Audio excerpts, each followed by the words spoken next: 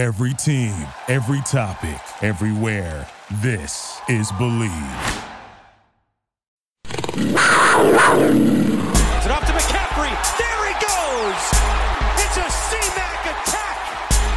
McCaffrey, one man to beat. This is Desmond Johnson on the Believe in Carolina Panthers podcast, here on the Believe Podcast Network, the #1 podcast network for professionals. Do you believe? If you enjoy the show, please subscribe and rate the show on iTunes. We're available in your favorite directories: iTunes, Spotify, Google Play, Stitcher, Luminary, and TuneIn. You can also find us at Believe.com and at Believe Podcast on Twitter. Today's special guest on the Believe in Carolina Panthers podcast, from WRAL in Raleigh, lead sports anchor Chris Lee. And welcome back to the Believe in Carolina Panthers podcast. I am your host, Desmond Johnson, joined by a good friend. He is the lead sports anchor over at WRAL in Raleigh, Chris Lee, joining the podcast. Mr. Lee, what's going on, man? How's it going? Oh, man, doing well. It's been definitely an eventful last couple of weeks, man, but doing good and excited to talk about some sports. Yeah, man. So there a lot of stuff's going on, and I love picking your brain whenever I get a chance to talk to you, and I've got a cornucopia, smorgasbord of things I want to touch on with you. I do know that you're celebrating your third month in Raleigh, having come from WXII here in the Triad and moving out to Raleigh to a bigger market. Give me a little bit of an idea. How hard has it been not being able to sit in front of an athlete or a coach during coronavirus? Because I know a lot of what you do basically stems from face-to-face interaction and being able to talk to these people. And I know a lot of it's been moved to Zoom and things of that sort. Tell me the transition, because this all started right when you got over there, correct? So you've been having to deal with this from really since you moved into WRAL. Yeah, it's a different role anyway. Like, my role at WXI was more so of a support role in sports. You're the guy that's going to shoot the bulk of the things and get the interviews and all that. And, I knew coming into this role, this is more of a leadership role, so I didn't have to do a lot of those things anyway. So some of this was a part of the role. But then, when I got to WRAL, I legit had one regular week of sports. I got a chance to see, Wake Forest at NC State for their last regular season game. Then it's Duke and Carolina, which was the last regular season game, which I didn't think at the time would be the last game for Duke, and the second to last game. Well, I kind of knew it was the second to last game for Carolina. That wasn't a dig or anything. Hey, but that wasn't a dig. That was not a dig. Actually, it wasn't the second last game because they actually won. They won their first game in the ACC.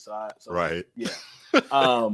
But I didn't. I wasn't thinking that I was watching the end of the college basketball season. I wasn't even there for a week yet, and then the coronavirus really started hitting, and Rudy Gobert tests positive, and then all of a sudden NBA shuts down, and then as people are wondering, hey, what's going to happen with the ACC tournament? And I show up one day, and then all of a sudden, instead of watching Clemson and Florida State, they're crowning Florida State ACC champions and calling the whole thing off. And since then, it's just been different. Like I went from everybody in the building to most of the people in the building being sent home to work from home.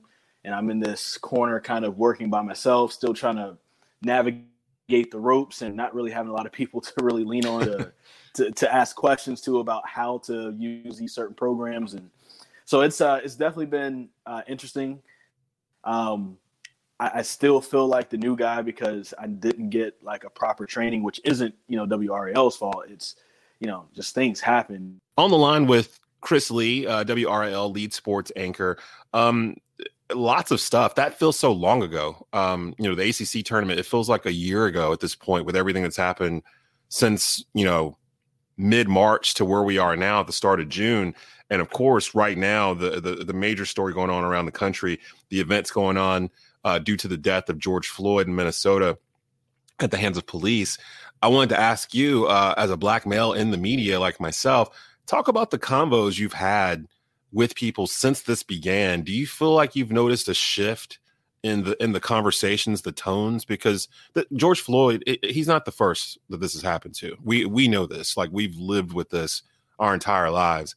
but it does feel like there's a tangible difference this time around in terms of, I don't know, I guess maybe people more willing to listen to what's going on, or more willing to understand our side of what's happening. Have you noticed that, having these conversations with fellow employees, your boss, maybe friends, just people that may not have been aware of how like dire the situation's been over the past 30, 40, 50, 100 plus years?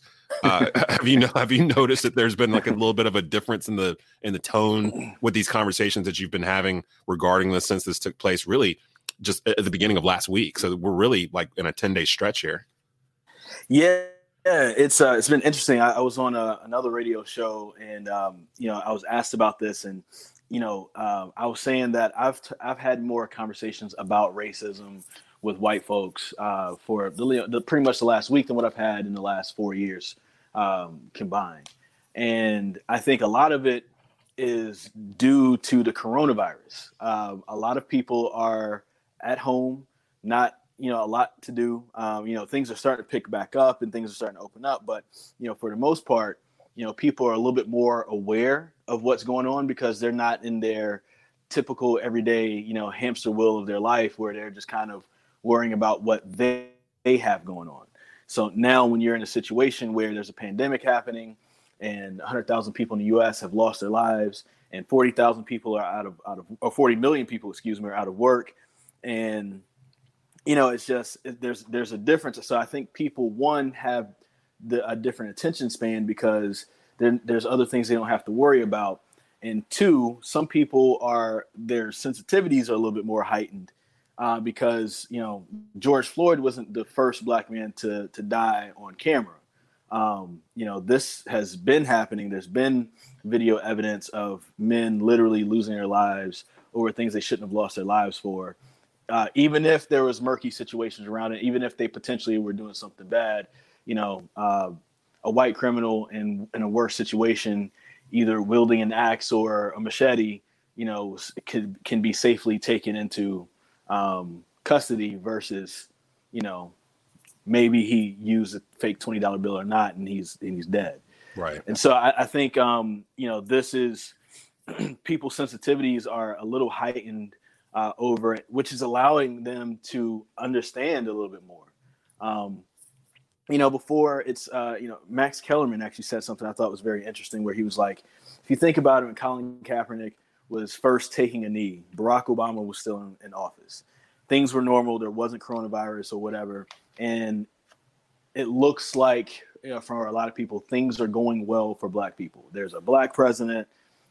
There's, big time black athletes that are making a lot of money. Steph Curry, LeBron James, a bunch of other people. Mm-hmm. And then here's this guy breaking from the norm saying, hey, I need to protest this because things aren't right for black people. And at the time, for a lot of white people, he was saying, this is a white guy saying this. It's like, what are you complaining about? Things are great for black people. You've had a black president for like the last 8 years. Now, different situations, coronavirus is impacting black people more, percentage wise. And also it's impacting black folks when it comes down to unemployment. And now you see this and you're at home and you get a chance to actually, see what it's like. Literally weeks after a lot of people were in the streets asking to get a haircut. Now people are just in the streets asking to live. And so now it almost kind of makes your request a few weeks ago from asking for a haircut seem so small and minuscule that it's like, wow, I think I kind of understand now. And so I think that's where some people are at with it, and which is why it's being accepted a little bit more. It's a very, I think we needed this series of events to be heard, which is sad. But at the same time, I'm almost kind of thankful for these series of events, even though it's brought a lot of hurt and pain and all that. And I don't want to, diminish what the pain that the coronavirus has caused our country and even the world. But if it weren't for that, I don't know if we're heard to this level. And if, George Floyd and Ahmaud Arbery and Breonna Taylor and, even the Christian Cooper thing in New York City, even if those same things happen, I don't think that we're heard on the same level without it. You are listening to the Believe in Carolina Panthers podcast. I'm your host, Desmond Johnson, joined by WRAL lead sports anchor Chris Lee. I do want to kind of get over into some football. However, I would be amiss if I did not talk about what's got Twitter on fire right now, and that's the comments that Drew Brees, the quarterback for our conference rivals, the New Orleans Saints, what he had said yesterday regarding not supporting anyone kneeling or quote-unquote disrespecting the flag. The sports world, of course, erupted at this. LeBron James, I mean, you name it. People have come out with their own responses to what Drew said. Now, Drew, he has since apologized. He's come out and put a long, lengthy post on Instagram. But I wanted to ask you, because Chris, you're in these locker rooms. Like you get a chance to go into these locker rooms and interview these players and see the interaction amongst these players on these teams. And for really 9 months out of a year, that team becomes family. You spend more time with that teammate or that unit than you do your own wife or kids a lot of times. How do you think this is going to affect the Saints going forward? What are the odds of that locker room forgiving and forgetting Drew Brees' initial comments? Do you think that it's something that can be salvaged, or should Drew Brees just go on and retire? Well, first off, before I answer that question, I can just imagine anytime Drew Brees gets picked or sacked or hurried or whatever this upcoming season, the defense is going to celebrate by kneeling in front of him. Like, you just know it's going to happen. And I can't wait to see that. Like, that's crazy. I didn't even think about that. I want to see it from Trey Boston. That's the person I really want to see it from. I want to see Trey Boston pick him off, and then, if he gets tackled, cool. Run up to Drew Brees or in front of the Saints bench and just kneel, and then celebrate and go along your way. Because I think it'll just be hilarious. But to answer your question, though, I can't remember his name off the top of my head right now, but he had a teammate who's a linebacker with the Saints who actually said, this morning that he forgives him and that he feels like it was a teachable moment. Demario Davis. Yes. Yeah. It was a teachable moment, and basically that, he owned up to his mistake, and he turned the attention back towards the issue at hand. I think the thing that we're at right now is, and Desmond, I mean, this living as a black dude, mm-hmm. where there's so much that you have to go through, and there's so many different things that that happen, even the microaggressions. But if you bring up microaggressions, it's people, it's very easily dismissed because there's not necessarily proof. You can't necessarily prove that the lady in Walmart that you're walking past decided to go another direction because she saw a black man walking towards her. But in your heart that that's what happened. Right. Because it didn't just happen that one time. It's happened every day of your life. And you notice the difference of how white people will interact with white people. And then you notice there's a difference with you. I know you've shaken hands with somebody who's white, and they've shaken hands with everybody in the room. Then they come shake your hand, and then there's that sly wipe my hand off, on my thigh thing that they do after yours. Like, and that's happened with people who are considered progressive. Yeah. You know what I'm saying? Because there is a way that you're looked at as a black man, and when you start talking about this with people, it almost makes you feel like you're crazy because it's like, well, it's not because of race. Maybe they are germaphobes or whatever. There's always a reason, mm-hmm. and that's one of the things that is, I guess, kind of frustrating about being in this body. And so right now, now it feels like people are starting to listen, and for Drew Brees to still go and say, well, I don't tolerate people, disrespecting the flag. Dude, it was never about the flag. It was never about the flag, right? Yeah. It was never about the flag. It was never about the national anthem. It's more so about police brutality and, the pride that you feel in your heart when you hear the national anthem. The same cannot be said about a lot of black people in the United States of America. Before I even knew who Colin Kaepernick was, when I was like 5 or 6 years old, I even felt that way because my parents were very open about what they went through during segregation, and how, you know, when schools were integrated and they were part of that first wave and all that good stuff. And I even have felt as a young kid in elementary school, I feel a little weird standing up for this because, you know, there's people who are standing next to me who are thinking all the way back to 1776 and thinking about how great it was that people fought for our freedom. Mm-hmm. But people who look like me were on the plantation slaving for those people. Building the country. And so it's always been there with Black people. And so now that we have the voice and people are being receptive, it's tough to sit back and listen to somebody still misinterpret and hijack an issue and make it about something that it's not about. You know, I'm kind of at that point too, because we kind of come from similar backgrounds, and I've always looked at racism in America as a scab, an unhealing scab, a scab that constantly gets ripped open. But when it's scabbed over, it's almost like for many the wound doesn't exist at all. Or if you bring up the fact, hey, you've got a scar, it's like, why are you bringing up old stuff? You know, like it's almost like there's a portion of the country that wants to forget that it even happened. And by forgetting that these atrocities happened in the past, that we can move forward. But I come from a school of you can't move forward without learning what happened in the past, or you're destined to repeat it. So there's this clash there, and social media has inflamed that, where a lot of, I guess, closet racists or maybe not even closet racists, closet prejudiced people that might have prejudice stances towards certain things, but you can't really qualify them as 110% racist. They're starting to stick out like sore thumbs on social media without realizing that they are. Like, I think they think that they are the majority view, but because of the bubble that they're in social media, they're only surrounded by like-minded folks. And the people that I typically gravitate towards on social media are people that allow different types of bubbles to come into their bubble, so that they're not just in one singular bubble thinking this is the right way, this is the wrong way. They get to get the view from all different points. So, I mean, it's an ongoing conversation. We'll see how it goes. Can I add something in there? Yeah, sure. Because there's a book, and, you know, if your listeners are interested in it, if you're interested in it, I'm actually on this book right now, and I'm almost finished with it. It's called White Fragility: Why It's So Hard for White People to Talk About Racism. It's by Robin DiAngelo, who's a white woman who's writing the book. Mm-hmm. And the title I could see how it could scare people off, white fragility.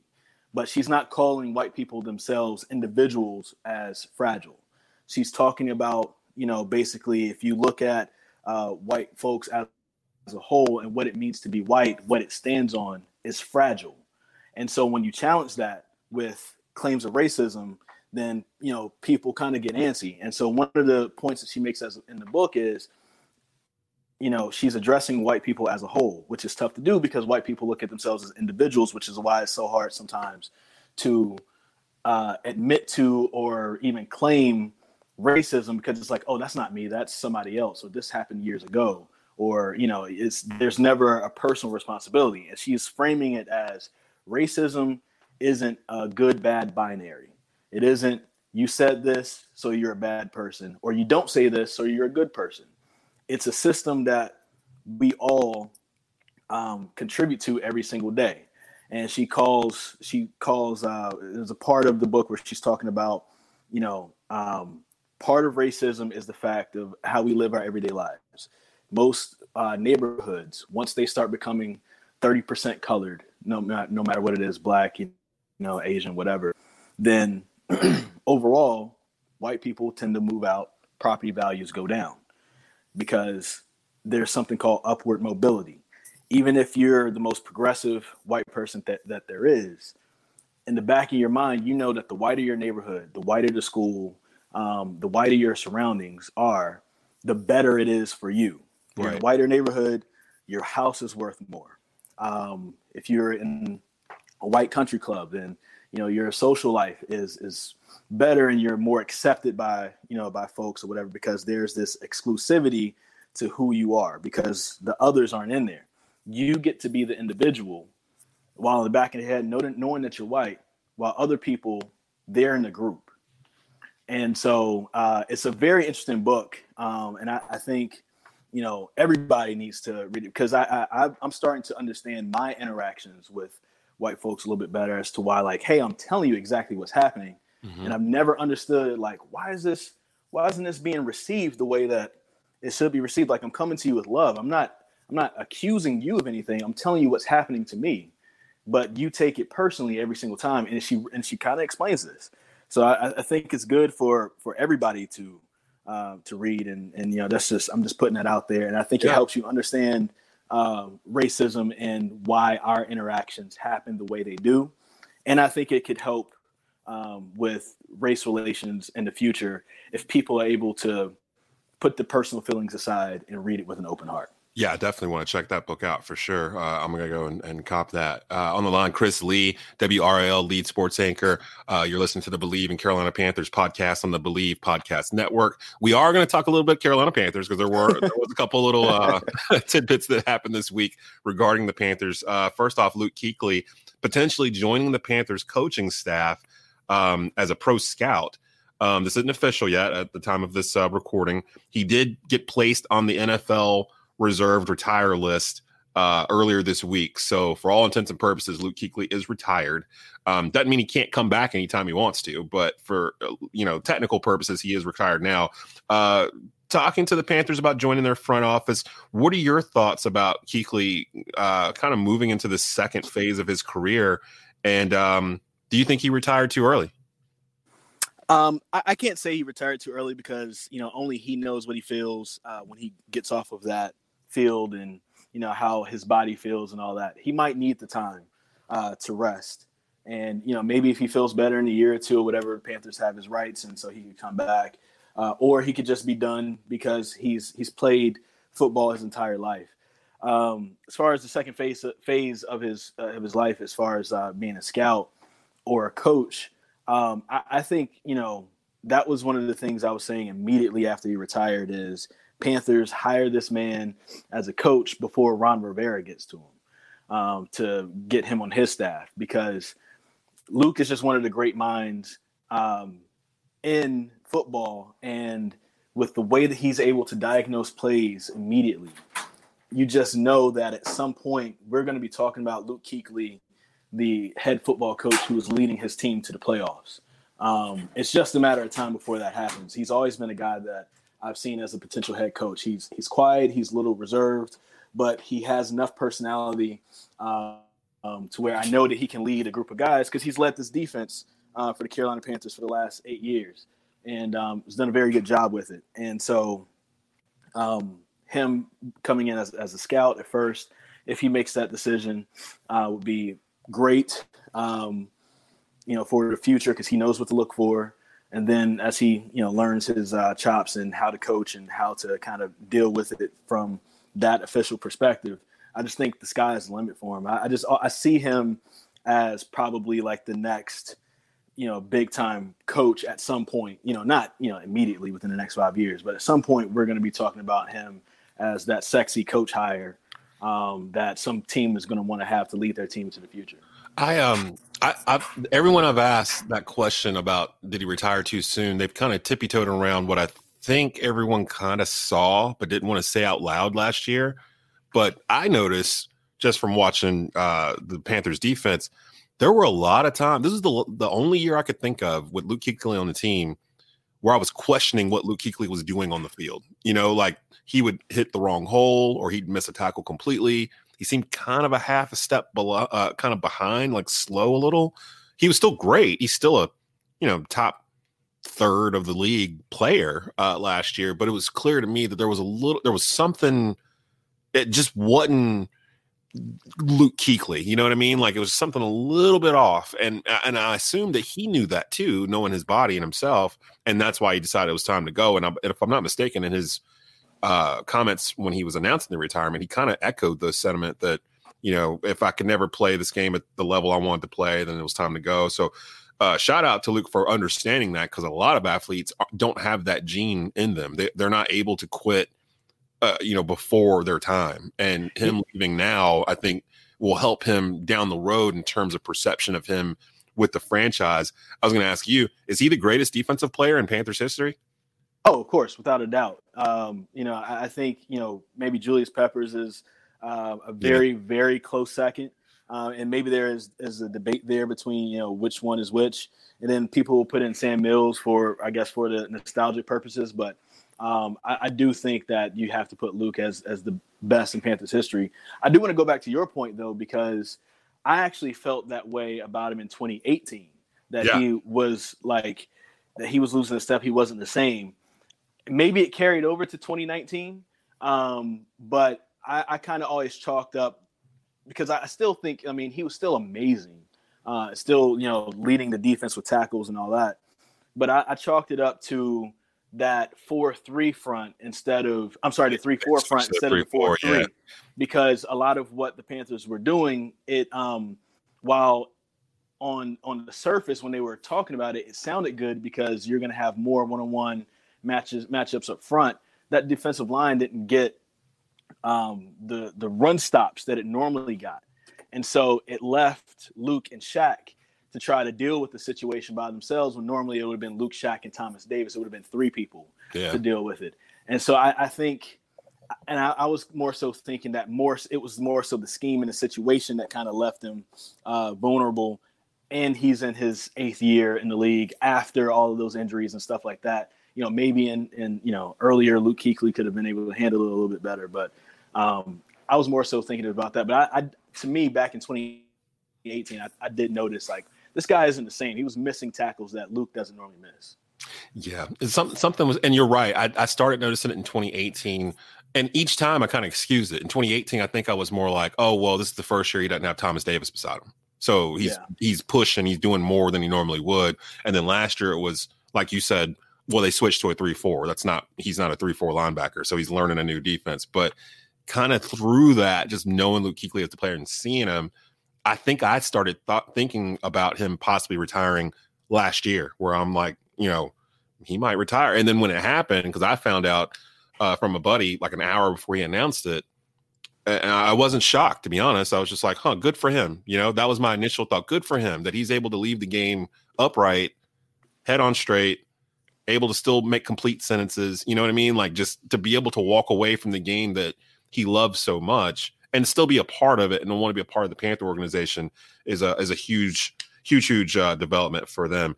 Finally, here with Chris Lee, WRL lead sports anchor on the Believe in Carolina Panthers podcast, the NFL did announce this week that teams will be restricted from traveling to alternate sites for training camp. I had looked forward to potentially run into you and a couple other folks in the media down in Wofford this training camp, but it looks like the Panthers are going to have camp at headquarters in Charlotte. The Panthers are one of only 4 teams that still traveled away from their facilities to do training camp. I know Dallas goes off to California, and there's a couple of others, but the Panthers typically do it at Wofford College. They've been doing it there since 1995, since season 1 of the franchise. If I'm not mistaken, in Charlotte, they just have the practice fields in the bubble. If I'm correct, I don't know if they have some other place to do this in Charlotte. What are your thoughts on that? Is that going to put Carolina behind the 8 ball in terms of not being able to use the facilities they're used to using and having to adapt to doing this in Charlotte? Or is it a good thing because the players won't have to travel across the state line to South Carolina and be there for Lord knows how long? They can sleep in their own beds probably. I don't know how they're going to do this, but how do you think that's going to affect Carolina not being able to travel to Wofford for training camp like they typically do? I think Wofford is good when it comes down to the camaraderie. Like, you're going to stay in the college dorm with, your football team, and, you guys can have that thing that you don't have the distractions. When you're done, you guys are playing cards together and like the calf, you know what I'm saying? It's that old college feel, but it's just you guys. That's what they'll be missing in Charlotte. Other than that, I don't think it's going to be too much different. Like, even though they do have the bubble, they still have 2 full functioning football fields out there in the practice field. And then they have inside the stadium, which is right there. So, if you needed to have individual, instruction in the bubble, you could do that. There's 2 other fields that are there. You could still do something on. And then if you needed to take some people in the stadium, you could do that. I'm not, let's say if it's like the kickers or the kicking team, they're inside the stadium and they're, doing their their field goal practice or punting practice or whatever. I don't think it really hurts them as a football team. I mean, there's enough space there for everybody to kind of do what they need to do. And, just like at Wofford, they had the main stadium, but then, they'd go off to the football fields, practice fields to do their thing as well. And, it's, I think more so everybody being away. Like in this situation, they're going to leave from their apartments or their homes to go to the stadium, kind of stay there for the length of time that they're scheduled to be there and go back home. Versus in Wofford, after you're done being football players, you were with football players and kind of, doing whatever in that way. So I think that's really the only difference. So we'll find out. I'm hoping they're going to let the media be there. Everything's still kind of up in the air in terms of, I know the NBA is moving forward with some stuff. MLS is trying to move forward. The NHL has got a plan together. The NFL is really the only league that was like, we don't care what's going on out there. Like, we're moving forward with our calendar. Like, our calendar is our calendar and everybody else can adapt to it. They have not shown any kind of contingency plan that I can see other than moving division games towards the back end of the schedule in case they have to miss games or weeks or whatever in the beginning. But for all intents and purposes, it looks as if they are planning on playing a regular season. Coronavirus be damned, protests be damned, whatever's going on in the world, the NFL looks at it like they are king and they're going to follow their own set of rules here. Hey, Chris, I really appreciate you coming on to the podcast. Tell everyone where they can find you online on your social media and where they can see you. Sure. If you're in the Raleigh-Durham area, you can watch WRAL News. I'm usually on Monday through Friday, 6, 10, and 11.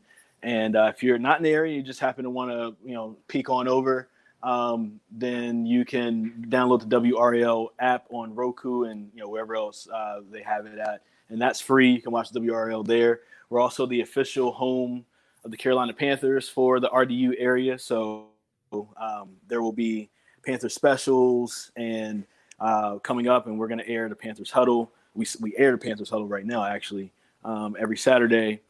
So pretty cool that we get a chance to start that relationship with them. So there's going to be more coming up with that. Online, you can follow me, Chris Lee TV. My last name is spelled Lea. So CHRSLEA TV. And that's on Twitter and Instagram. All right. Fantastic. Hey, brother, I really appreciate your insight on everything that was going on. I know that was a whole basket of stuff that we went through, but I really appreciate you coming on. And I fully expect to be able to have you back on a little bit later on as we get closer to hitting pads, training camp, and hopefully preseason and regular season. Really appreciate you doing this. Yes, sir. Thank you for your time. All right. Chris Lee, WRAL, lead sports anchor. Thank you for listening to Believe.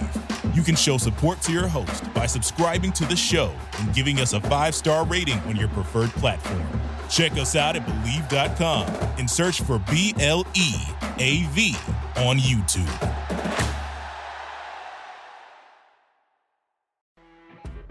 When you're listening to a true crime story that has an unbelievable plot twist that makes you stop in your tracks?